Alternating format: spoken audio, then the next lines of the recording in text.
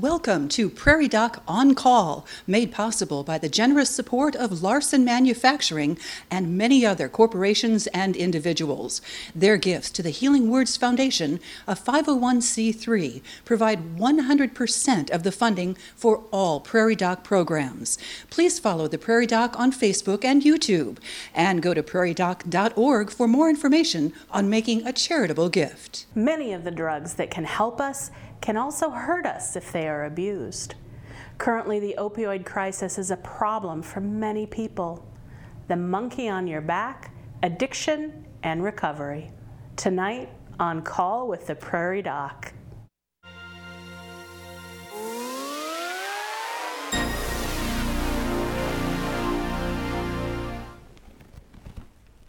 Good evening, and welcome to On Call with the Prairie Doc. I'm Dr. Deborah Johnston. An addiction is a brain disorder. Drugs can change how the brain works, and those changes can cause problems with a person's behavior. But first, a look at this week's Prairie Doc quiz question. It's a multiple choice question tonight. According to the CDC, what percentage of 2019 overdose deaths in the United States involved an opioid? A, 30, B, 50%, C, 70%, or D, 90%. Viewers who call in the correct answer will be entered into a drawing to win a copy of the book, The Picture of Health. Each of Dr. Holmes' essays, originally written for On Call with the Prairie Doc, comes with a wonderful accompanying photograph by Dr. Judith Peterson. We will announce the answer and the winner at the end of the show. Remember, you only have 10 minutes to get your answer in. We answer your questions about addiction as they are called in or sent to us via Facebook or email. Call in questions to 1-888-376-6225 or send us an email to the address on your screen. Joining us tonight in the studio is Dr. Vivek Anand, a psychiatrist with Avera Medical Group, University Psychiatry Associates in Sioux Falls, South Dakota. And remotely, via Zoom, is Malia Holbeck, a chemical dependency counselor and manager at Avera Addiction Care Center in Sioux Falls. Welcome. Thank you both so much for joining us tonight. I think this is going to be just a great program, and we're going to have so much wonderful information to share with our audience, and they can learn a lot from us. So I'd like to start just by having you each give us a little bit of information about yourselves and your background and how you came to work in addiction. Malia, can I start with you? Yeah, you bet. So I have been in South Dakota my entire life, so I don't know if that is an interesting fact or if that makes me sound incredibly boring, but I initially went out to school for my social work degree and started getting into the field. Had started working in the addictions field and really started to enjoy that, so I ended up deciding to go back to school. And got my classes that I needed to be able to get certified in addictions counseling. And at that point decided that I needed to further myself and ended up getting my master's of social work through Florida State virtually at that time. So I've been working in an adolescent treatment facility for 7 years, and then took a period of time where I did some social work in a healthcare system prior to taking the position with Avera, where I've been for approximately 7 years. So with Avera Addiction Services that we have in Sioux Falls here, we have a full continuum of care, which includes an inpatient residential program for adults, all the way down to outpatient services. And we're currently in process with being able to build an adolescent unit for addiction services as well. That's fantastic. There's a huge need that's going to be really, really valuable for our population. Vivek, how about you? What is your background and how did you come to work with addiction? Yeah, so I've been working with addiction for a long time now. So after mostly since 2012, I initially got interested in tobacco work. So I was in North Carolina at the time. I'm fairly new to Sioux Falls, South Dakota. I've been here for slightly over I would say almost 1.5 years, kind of. So my initial interest in addiction started with tobacco work. So I have done a lot of research based off of tobacco, and slowly over time I got interested in other substance use disorders, and then since I've been here, I've been managing an addiction center in Sioux Falls with Avera, and that has put me in touch with a lot of patients with substance use disorders. What would you say the most common substance use disorder that you see here? What substance is it that seems to really appeal to South Dakotans? Yeah, so nationwide, alcohol use disorders are the most prevalent substance use disorders, and South Dakota tends to mimic that. In my experience, maybe a little more than just replicating the national sample. So at the Addiction Center with Avera, we see almost 96-97% of patients who get admitted have alcohol use disorder as their primary use disorder. Oftentimes, it accompanies other substance use disorders, mostly methamphetamine or sometimes opioid use disorders. Okay. Malia, how much opioid use disorder do you find yourself treating? I know we have heard so much about the opioid epidemic, and we worry so much about that as primary care physicians prescribing medications. How many of your patients would you say have an opioid use disorder, or that's part of their clinical picture? So what we're seeing in our facility is, and actually a smaller percentage of individuals that are coming in for an opioid use disorder, which is, I think, kind of interesting. I'm not, they might be seeking out other pathways to be able to get help too. I think one thing that I've seen with the opioid epidemic is there's been a lot of education and information out there to be able to give patients access to medication-assisted treatment too. So fortunately, we have Dr. Anand here too, who's been able to prescribe that to our patients within our addiction facility, but also with Sioux Falls, within Avera as well. So it's nice that we have this community resource within Sioux Falls that we are able to help individuals that are needing a medication-assisted treatment because of their opioid use disorder, and being able to provide them, the treatment program to go along with that too. So we are finding with that medication that really can be a nice a complement to also using clinical and treatment services as part of that program of recovery for that individual. Let's talk a little bit about medication-assisted addiction treatment. Vivek, I know that there are different medications used for different substance use disorders. Can you tell our audience just a little bit about which addictions might have medication that could help them, and what those medications are? Yeah, so there are several medications that can be used for a variety of substance use disorders. And so the most popular medications, lately have been, Suboxone, which is buprenorphine, which is commonly prescribed for opioid use disorders. It's an FDA-approved medication for more than a decade, and it is related with really good outcomes. Besides buprenorphine or Suboxone, we have methadone that is also used for opioid use disorder. We have naltrexone, which is used for opioids and alcohol. There are several more medications that are used for alcohol use disorders, and some are used, they're approved for it, and some are off-label. But there's a variety of medications available to help with, both the detoxification, post-acute withdrawal, and recovery process in general later. I think it's important to clarify for our audience that when we say a medication is used off-label, that means that the manufacturer has not gone through the process of presenting evidence to the FDA and getting the okay to say that this is a safe and effective medicine for this use. And a lot of the medications that we may use off-label are available generically. There's no longer a drug company who really has a vested interest in getting an approval for this process.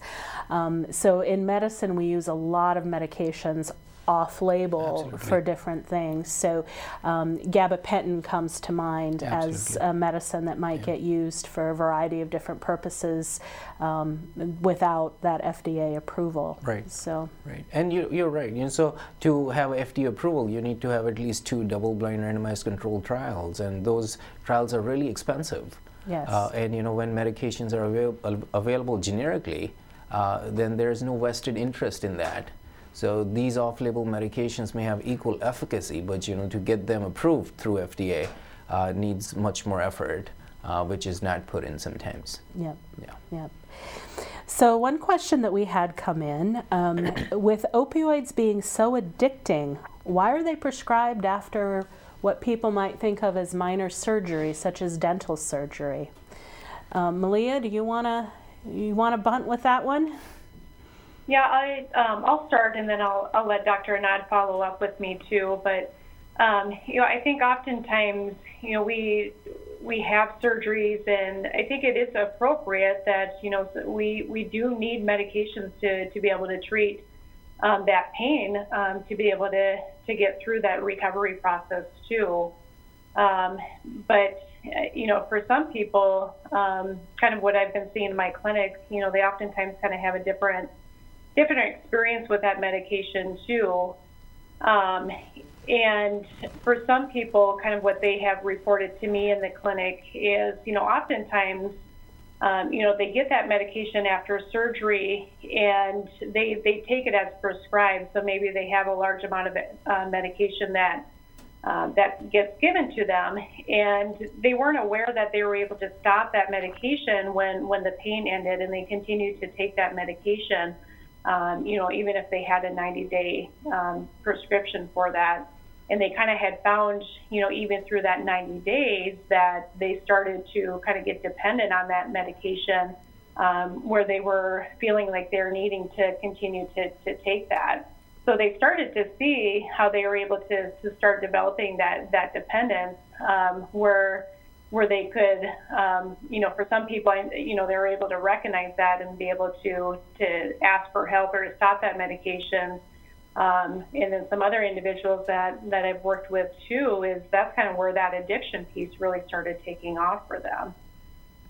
Yeah. I mean, the important distinction here is, acute pain and chronic pain. Mm-hmm.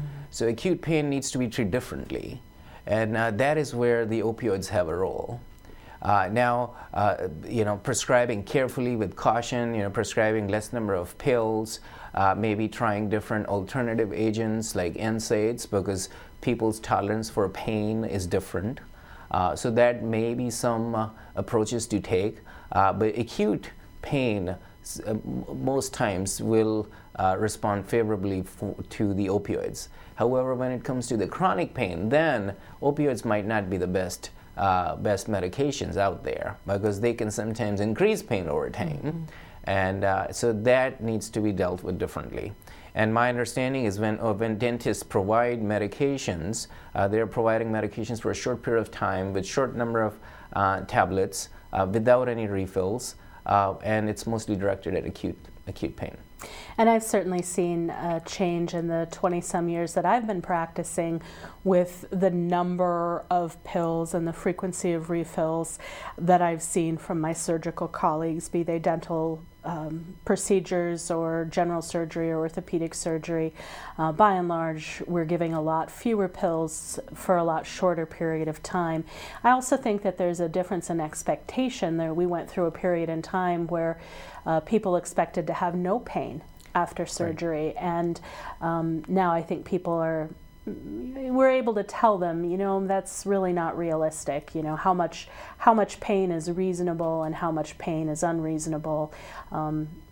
We don't want to have people suffer, but that doesn't mean that you should have no pain at all after something. Right. So I think that's a good thing. Another question that came in, what are the effects of opioids and alcohol combined? That sounds like a good question for you. Opioids and alcohol combined can be a very dangerous combination, as opioids have sedative or sleep-inducing effects, and alcohol certainly mimics that. Now, alcohol can be looked at as a substance that acts on multiple receptors. So it acts on something called GABA receptors. It acts on opioid receptors. So their combination can be very dangerous to the point that it is related to a high mortality and morbidity. So tell us how an opioid might cause death. So opioids. So when you take opioids, it acts on opioids.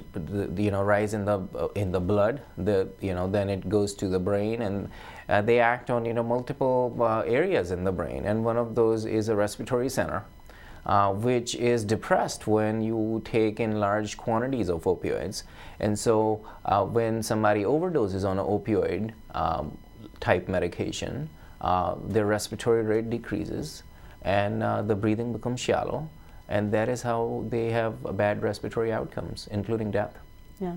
So basically, with an opioid overdose, people would almost fall asleep. They would seem to fall asleep, and then their breathing would get more and more shallow, and eventually it could just stop entirely. So that's obviously a very concerning situation. And alcohol can also suppress respiration. So if you put the two of them together, I may be able to take my handful of Vicodin under a normal circumstance, but if I wash it down with a beer or two, I may get into deep trouble. Absolutely. So it's very important knowing that mixing substances can cause big problems. So, Leah, here's a great question for you. Is opioid treatment covered by insurance? I know you're involved with a lot of the administrative aspects of this wonderful treatment program. So what can you tell us about insurance coverage for addiction treatment? Yeah, so fortunately there's some parity laws that had got passed historically, which was a really good thing. And basically what that means is individuals that do have an insurance carrier, the insurance company is actually required to cover any behavioral health services. So that's going to cover mental health, and it's also going to cover substance abuse treatment. So that was a pretty powerful thing that had happened, but extremely beneficial for those individuals that do struggle with any behavioral health concerns. So if they are struggling with either mental health or substance use, their insurance is required to be able to cover that treatment that's going to be appropriate for that individual. And that is really an important step towards getting a handle on this problem, on this epidemic. So. It appeared that this Watertown, South Dakota doctor had it all: a thriving optometry practice and a loving family. But she had an addiction that she hid from everyone until an arrest exposed her secret. In about 2007 is when I had my first surgery. I had an emergency appendectomy, and then I had 2 more surgeries after that. So I had 3 surgeries within about a 3-year time frame, and of course I was prescribed opioid pain medication with that. And by the 3rd surgery is when I started using more pain pills than what was prescribed. And it started out very innocently. I had taken pharmacology classes in optometry school, so I knew what opioids did to the brain and the body. But I also knew my body really well, and I knew that I would know when I was taking too much. And so I just started by taking, instead of taking 2 every 4 to 6 hours, as far as, Vicodin or Percocet, I took 2.5, and then I took 3, and then 3.5 and 4. And it just continued to escalate to the point where what started out as pain management very quickly led into, this is the stuff that I need to get me through the day. I just felt overall like a better human being. Looking back on that, I know that was not the case, but that's what drugs do to your brain. I was arrested. I had a huge amount of relief. I remember sitting in the back of the cop car with my hands cuffed behind my back and thinking, this is finally over. Because every day I would wake up and the first thing I would think about is, how many pills do I have? And do I have enough to get me through the day? And if I don't, how am I going to get those? Treatment for me was it was amazing. It was exactly what I needed. One, because I think all of us that are in addiction, whether it's alcohol, whether it's drugs, whether it's gambling, whatever addiction it may be, our brain tells us we're fine. It's everybody else out in the world that's not fine. And so to learn through treatment that, you know, it's a problem with my thought process and how to deal with that was, it was immeasurable for my healing process. I love eye care. I love taking care of people's eyes. And I loved it even in my active addiction.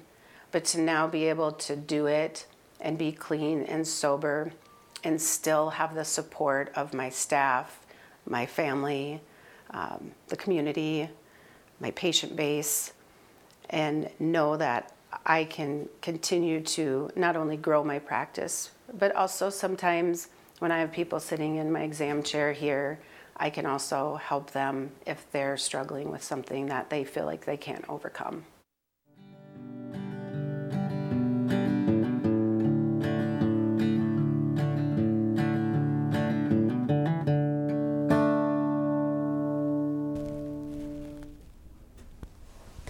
Dr. Weiss's story is a reminder that addiction can happen to anyone at any age. No socioeconomic, no social strata is immune to addiction, so we all need to be aware of it.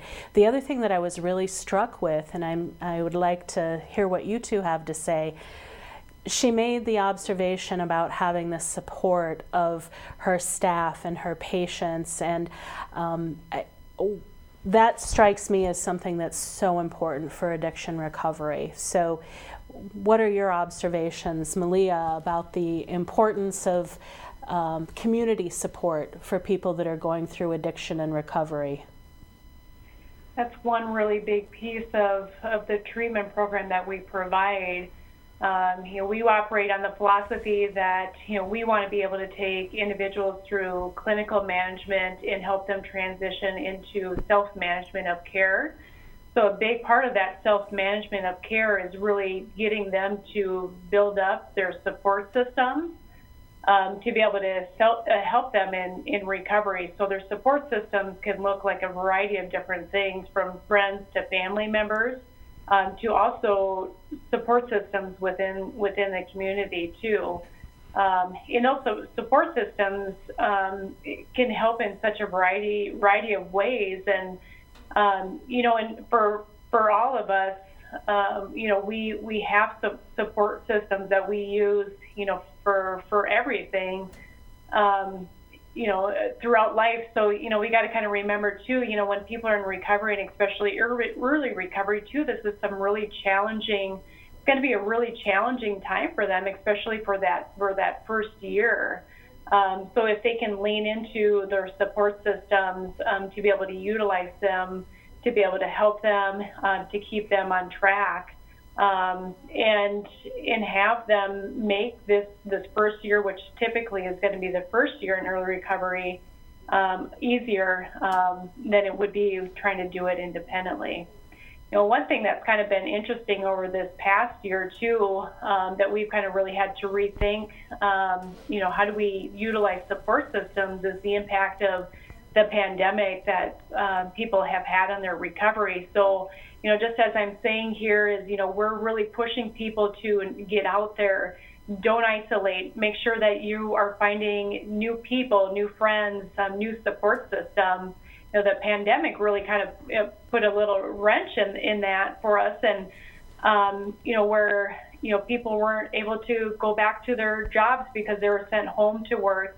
So they were kind of required to isolate, not wanting to go out in public because of the fear of getting sick, and that was kind of following recommendations as well.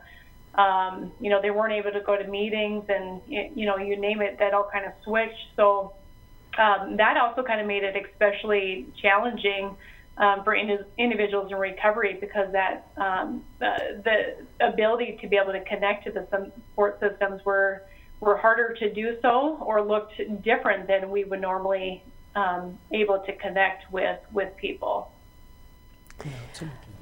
Dr. Anand, what other challenges have you seen with addiction during the pandemic that are maybe related to the pandemic? So speaking to what Malia said, pandemic really restricted the social outlets that people had. So, social networking, be it with family, be it with friends or peers and co-workers, that is really important. So that got restricted to a sizable amount. So, other than that, COVID, the pandemic itself has been such a stressful experience for people. And a lot of them have, taken respite by using substances. So a lot of them, resorted to using alcohol or cocaine or methamphetamine because the peer groups, they were not there to reinforce abstinence. You couldn't, guide others or advise others, and that just led to a spike in using substances. And that was also evident, the amount of overdoses and the deaths related to substances during the COVID pandemic. It's definitely been a big stress on people in general and on the healthcare system, and maybe the ICUs have seen more of it, but certainly the psychiatry field and the addiction field has seen a lot of it too. So. One other thing, a caller called in with a question about the responsibility that the healthcare industry should take for the opioid crisis. And the caller pointed out that addiction often starts with prescriptions, and that is something that Dr. Weiss's experience speaks to as well. Vivek, what are your thoughts on that topic?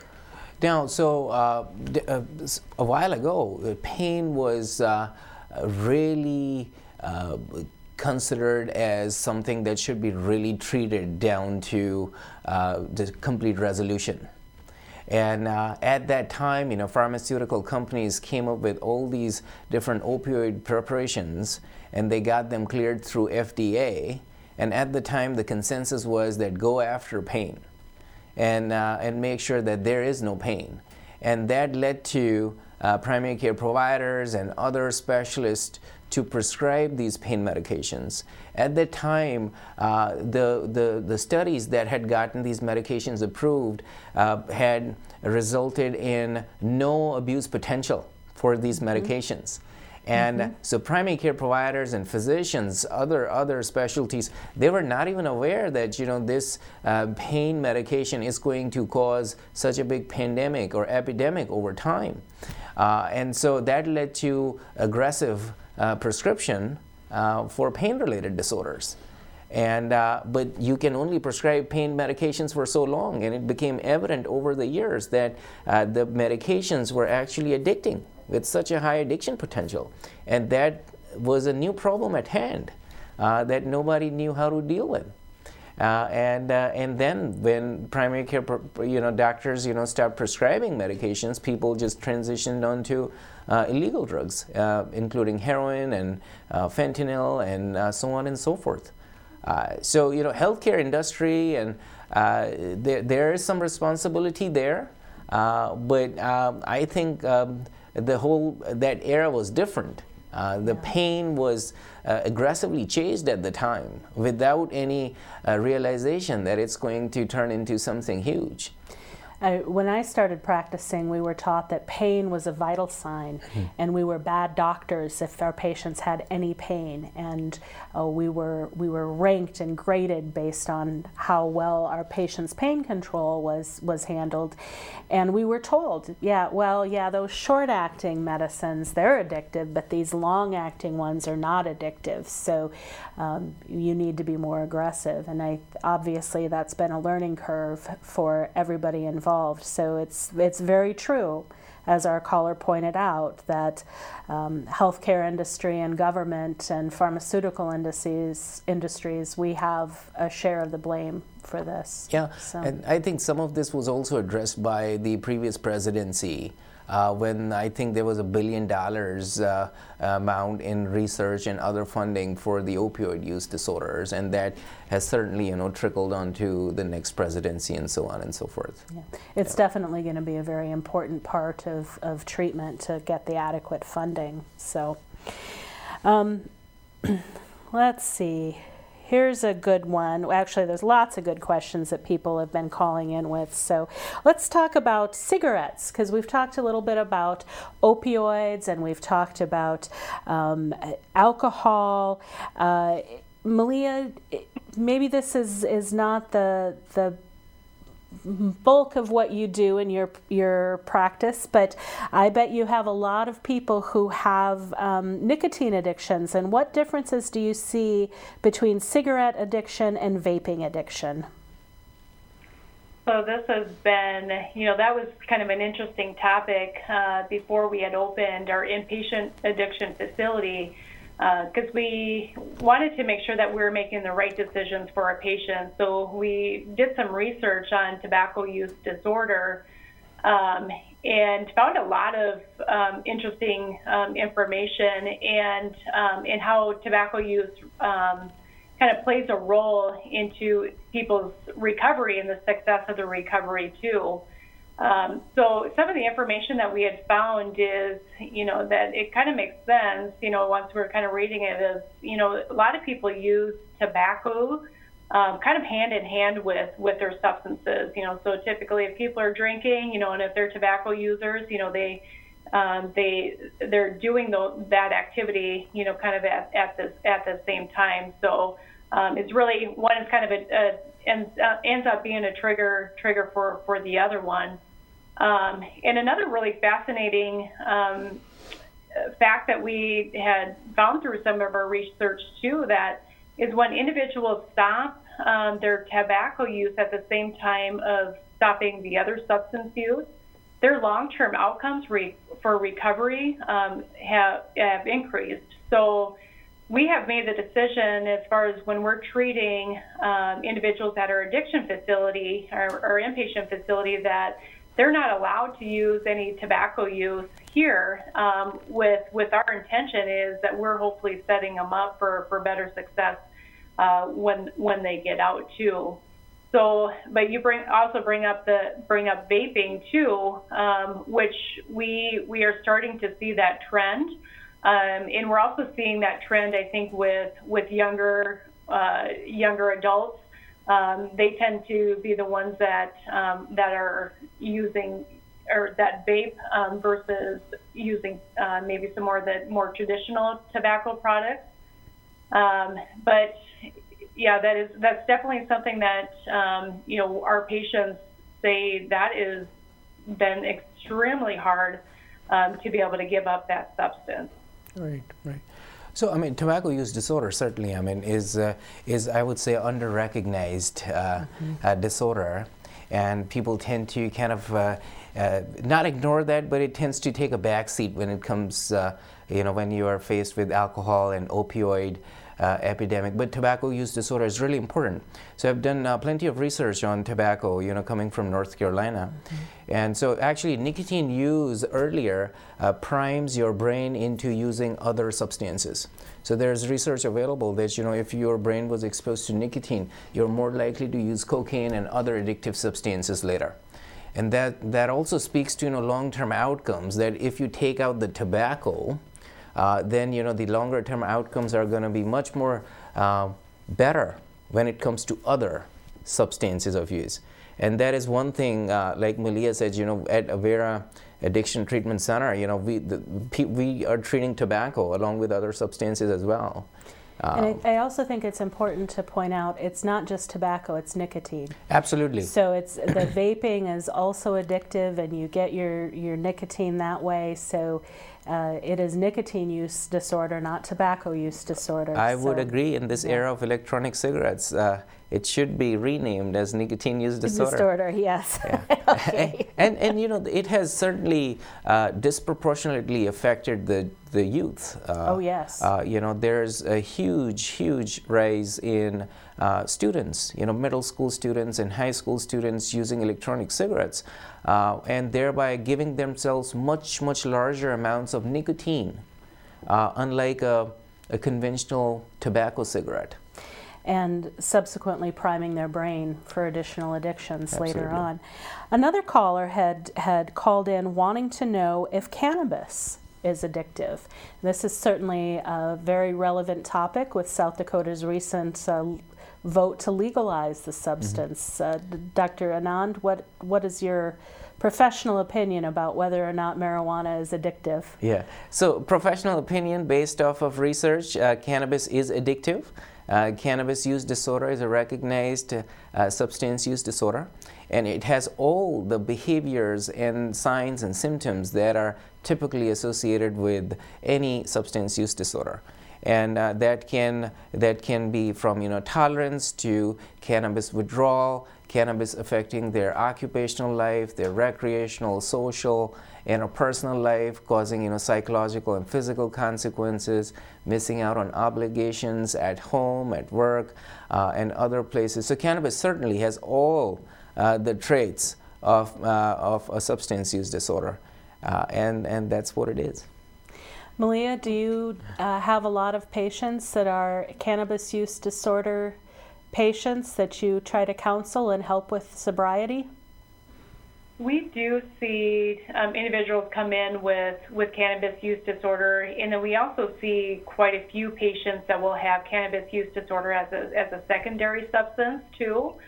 And I am kind of curious as to kind of what the trends will change with as future laws are changing here in South Dakota too. But one thing that I'll kind of also note from what Dr. Anand said too is, there are risk factors too that contribute to people developing into an addiction too. So the younger an individual starts using a substance, whether it's cannabis or alcohol or other, puts them at higher risk for developing an addiction. And again, the frequency of the use also is putting them at higher risk for developing an addiction as well. And I think that's a really important topic, and we have a roll in that I'd like to get to now. But I think we're going to have more conversations about what kinds of things predispose an individual to develop an addiction or a substance use disorder. Spirituality can be a powerful component in addiction recovery, even in those who don't have an articulated faith or religion.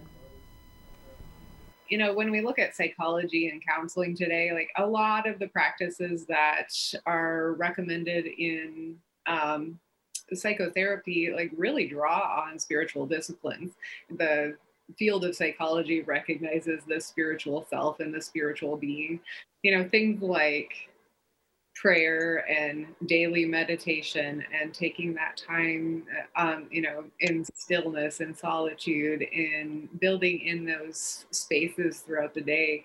Self-care. I mean, it really all kind of comes back to caring for the spiritual part of a person. And even in terms of, like, we can drill all the way down to like physical exercise and diet and all of those other disciplines. It's about like caring for yourself, having that sense of value for yourself as a person, as a spiritual being, and kind of caring for your body in those ways. This is another one that I think a lot of counseling tracks might agree with, is just like practice of working through forgiveness and moral inventory is something that we talk about a lot in 12-step programs, where you're really working on getting out of denial and facing the things that have happened in life, and taking that inventory to see, like, where is my responsibility, where is my part, where do I have the influence to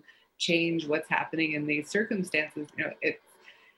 It can be, you can look at it as a very practical exercise, you can look at it as a very spiritual exercise. And when we get into those things like gratitude and forgiveness and meditation and self-examination, those terms, those disciplines have become very secularized, but they're drawn from spiritual traditions and they have their roots in spiritual practice. And so it's kind of interesting really to look at a lot of these things and to see, you know, even if someone doesn't necessarily have an articulated faith or religion, there's still a lot of benefit that people can experience from engaging in practices that have been drawn from spiritual tradition.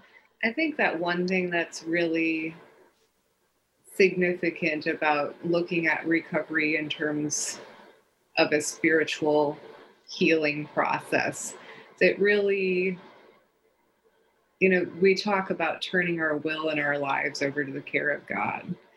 And it's a matter of letting go of the things that we can't control, but also picking up the things that we do have the influence to change in our own lives. You know, we take responsibility where it's ours to take, and we let go of the things that we can't do anything about. And you know, just that sense of courage to change the things we can. That's a life-changing principle.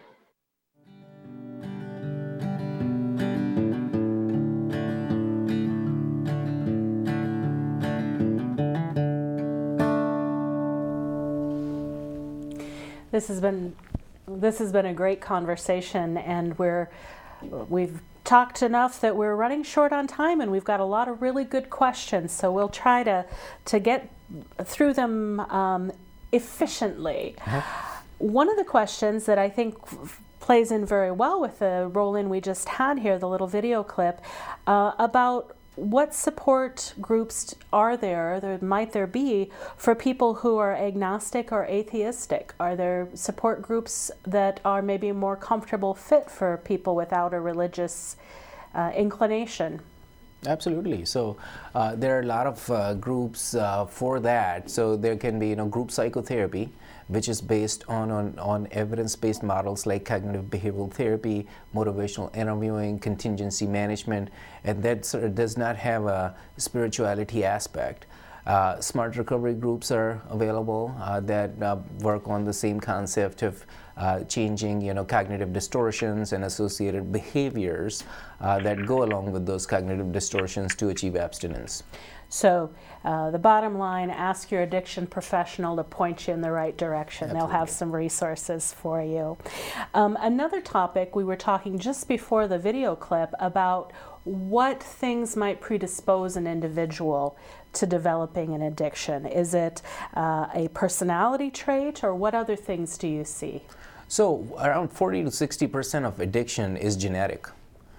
So it is no different from hypertension or diabetes, and so there are a lot of aspects is that. Now later, it depends on the timing of first substance use. So if somebody used a substance earlier than 18 years of age, they're more likely to develop a substance use disorder. So for example, if you were to use before 18, 1 out of 4 people are going to have a diagnosed substance use disorder, compared to if you were to use it after age 21, then 1 out of 25 are going to have a substance use disorder, and that's a huge difference.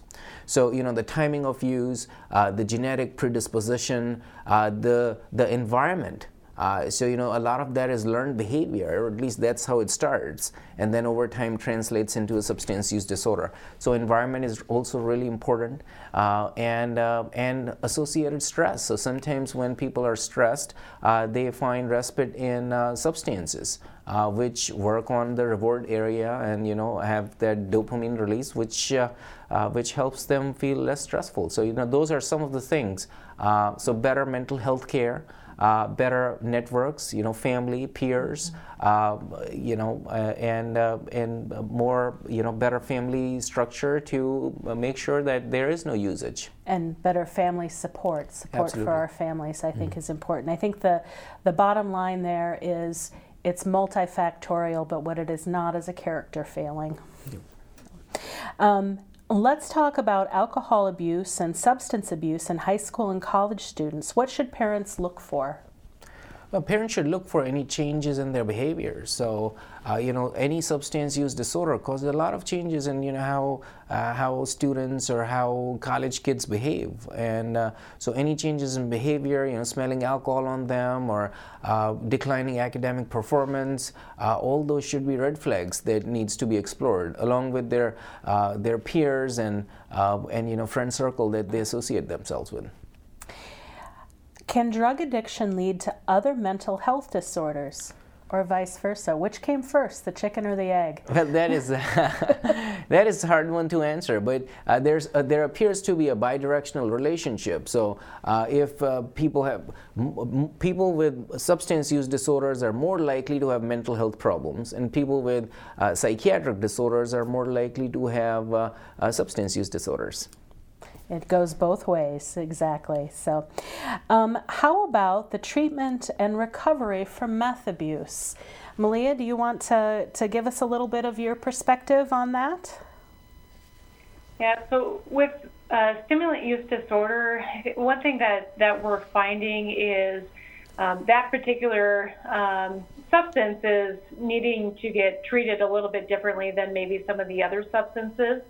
So what research is finding is more intensive treatment for a longer period of time seems to be a better option to be able to treat that particular type of substance use disorder.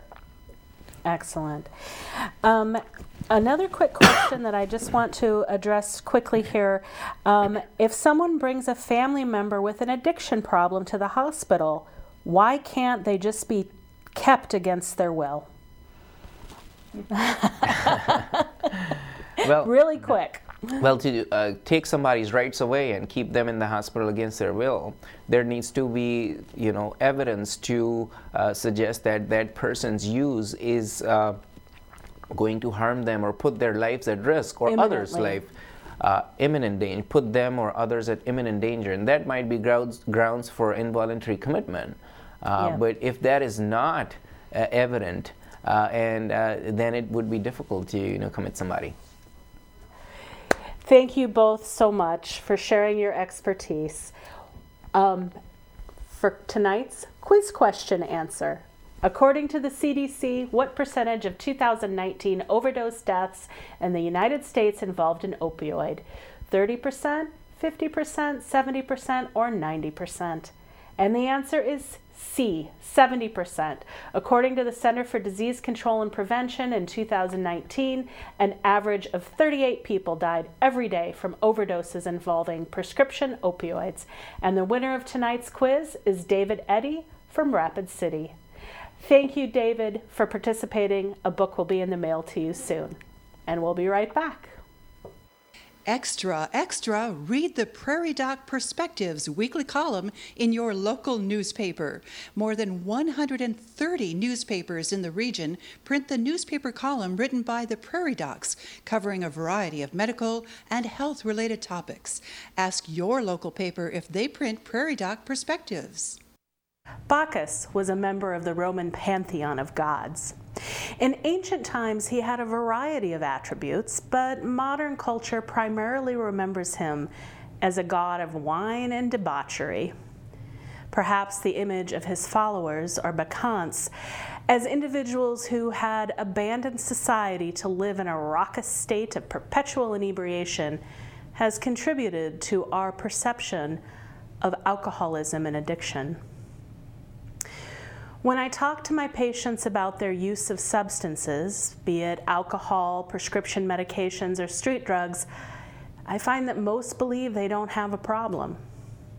They tell me they aren't using every day, or they still make it to work in the morning, or they haven't been arrested, or my personal favorite, they only drink beer. There are many substances that people can misuse, and to which people can become addicted. If one peruses the current handbook that guides diagnosis in psychiatry, it is easy to see the similarities between alcohol use disorder and opioid use disorder and cannabis use disorder and a myriad of other addictions. Sufferers may use more or more often than they intended. They may want to cut back, but be unsuccessful when they try. They may spend unusual amounts of time seeking or using or recovering from the use of their preferred substance. They may have strong cravings. They may give up other activities in favor of using.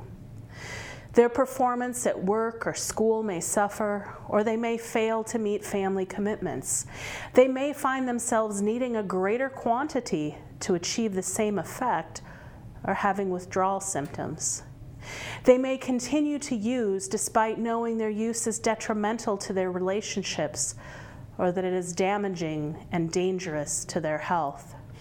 It is important to recognize that a person does not need to have all the above-mentioned experiences to have a substance use disorder. Indeed, the diagnosis can be made in the absence of these criteria. Most who suffer from addiction are not souls lost on Skid Row. They are our neighbors, our friends, our family. Genetics is an important predictor of who will develop a substance use disorder, but it is not the only factor. Life experiences, particularly trauma experienced in childhood, personality traits, and the social environment all affect risk. Addiction is a common disease. Drugs and alcohol kill hundreds of Americans every day. The same is true for heart disease and cancer, and we don't criticize the patients for these diseases. It's time we show the same compassion for people diagnosed with addiction and consign the image to the bacchantes to mythology.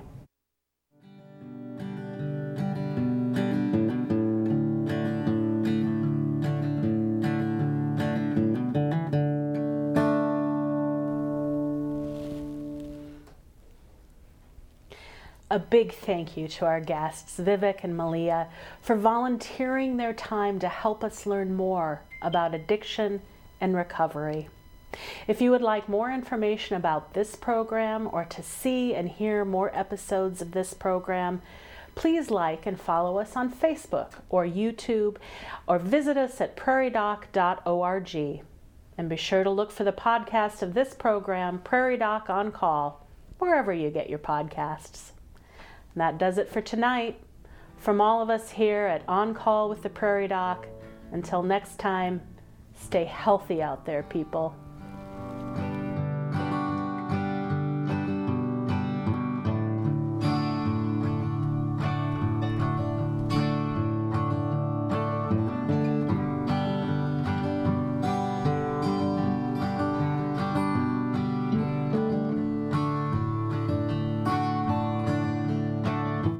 As with many health concerns, prevention can be important. Exercise, diet, and being careful as we move help immensely. Protecting and repairing your bones and joints. Next time On Call with the Prairie Doc.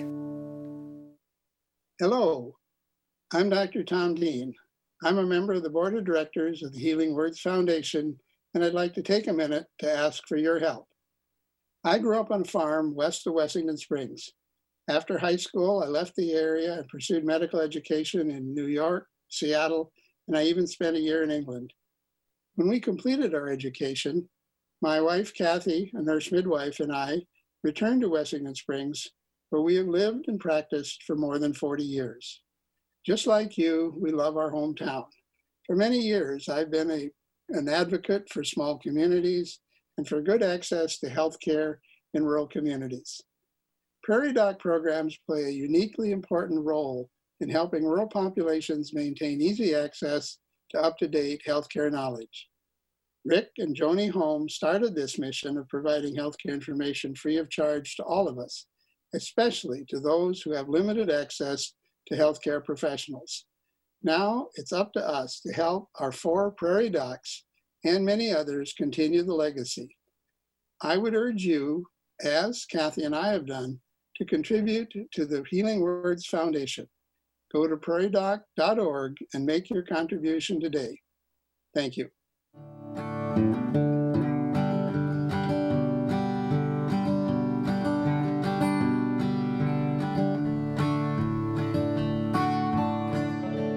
Major funding for On Call with the Prairie Doc has been provided by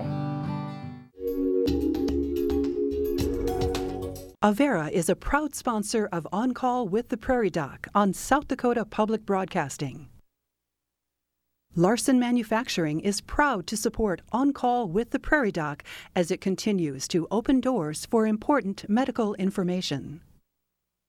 And with the ongoing support of these individuals and institutions, Brookings Health System, Ophthalmology Limited, South Dakota Academy of Family Physicians, Avera Heart Hospital, First Bank and Trust, South Dakota Foundation for Medical Care, Dakota Allergy and Asthma, Vance Thompson Vision, Monument Health, Black Hills Medical Society, Brookings, Madison, Flandreau District Medical Society, Pierre District Medical Society, Sioux Falls District Medical Society, Yankton District Medical Society, Aberdeen District Medical Society, Urology Specialists, Orthopedic Institute, Physicians Care Sanford Clinic Community Service Committee, Lake Poncet Sailing Academy, Aberdeen Asthma and Allergy, Dakota Bank, South Dakota American College of Physicians, and Swift Telecommunications.